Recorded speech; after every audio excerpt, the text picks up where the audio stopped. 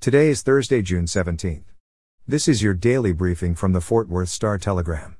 Fort Worth will see sunny skies today with a high of 99 degrees and a heat index around 105. Our top story today, with an excitement for fresh ideas, 5 new Fort Worth City Council members took oaths Tuesday evening, including Mattie Parker, one of the youngest mayors to lead a major city. This year's election saw the most turnover on council in about a decade thanks in part to Betsy Price's decision not to seek a sixth term as mayor. Of the council's 9 members, 6 have never held office. In speeches, the newly elected members committed to finding common ground, working with neighborhoods, striving for inclusion and raising the city's quality of life. They were sworn in at the Fort Worth Convention Center rather than City Hall to accommodate a large crowd of supporters who often applauded or cheered loudly. For more coverage of the event, go to star-telegram.com.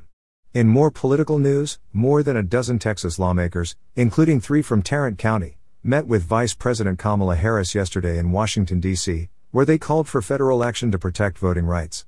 The meeting comes after members of the Texas House executed a walkout on the House floor to block an election bill widely criticized as voter suppression legislation. Representative Nicole Collier of Fort Worth and Representative Chris Turner of Grand Prairie, and Senator Beverly Powell of Burleson were among the elected officials who joined Harris at the White House. Harris said she and President Joe Biden, quote, "will do everything in our power as an administration to lift up the voices of those who seek to preserve the right of the people to vote." In crime news, a 16-year-old boy was shot to death early yesterday morning on a white settlement street after he exchanged words with someone in a car, police said. After the shooting, which occurred at about 4:45 a.m., the gunman fled the scene by car. White settlement police officers arrived on the scene first and began performing CPR on the boy. Paramedics arrived a short time later and took him to a Fort Worth hospital, where he died.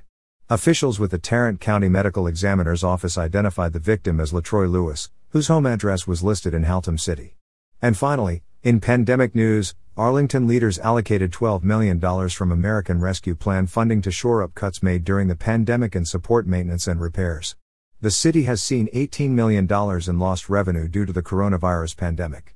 To offset the economic blow, the city government suspended pay raises, froze hiring for vacant positions and postponed programs in progress.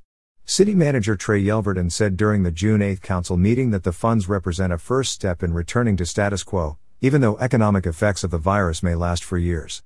Mayor Jeff Williams previously told the Star-Telegram he expected most of the roughly $81 million the city received to help restore budget cuts. For the latest in Fort Worth and Tarrant County news, visit star-telegram.com.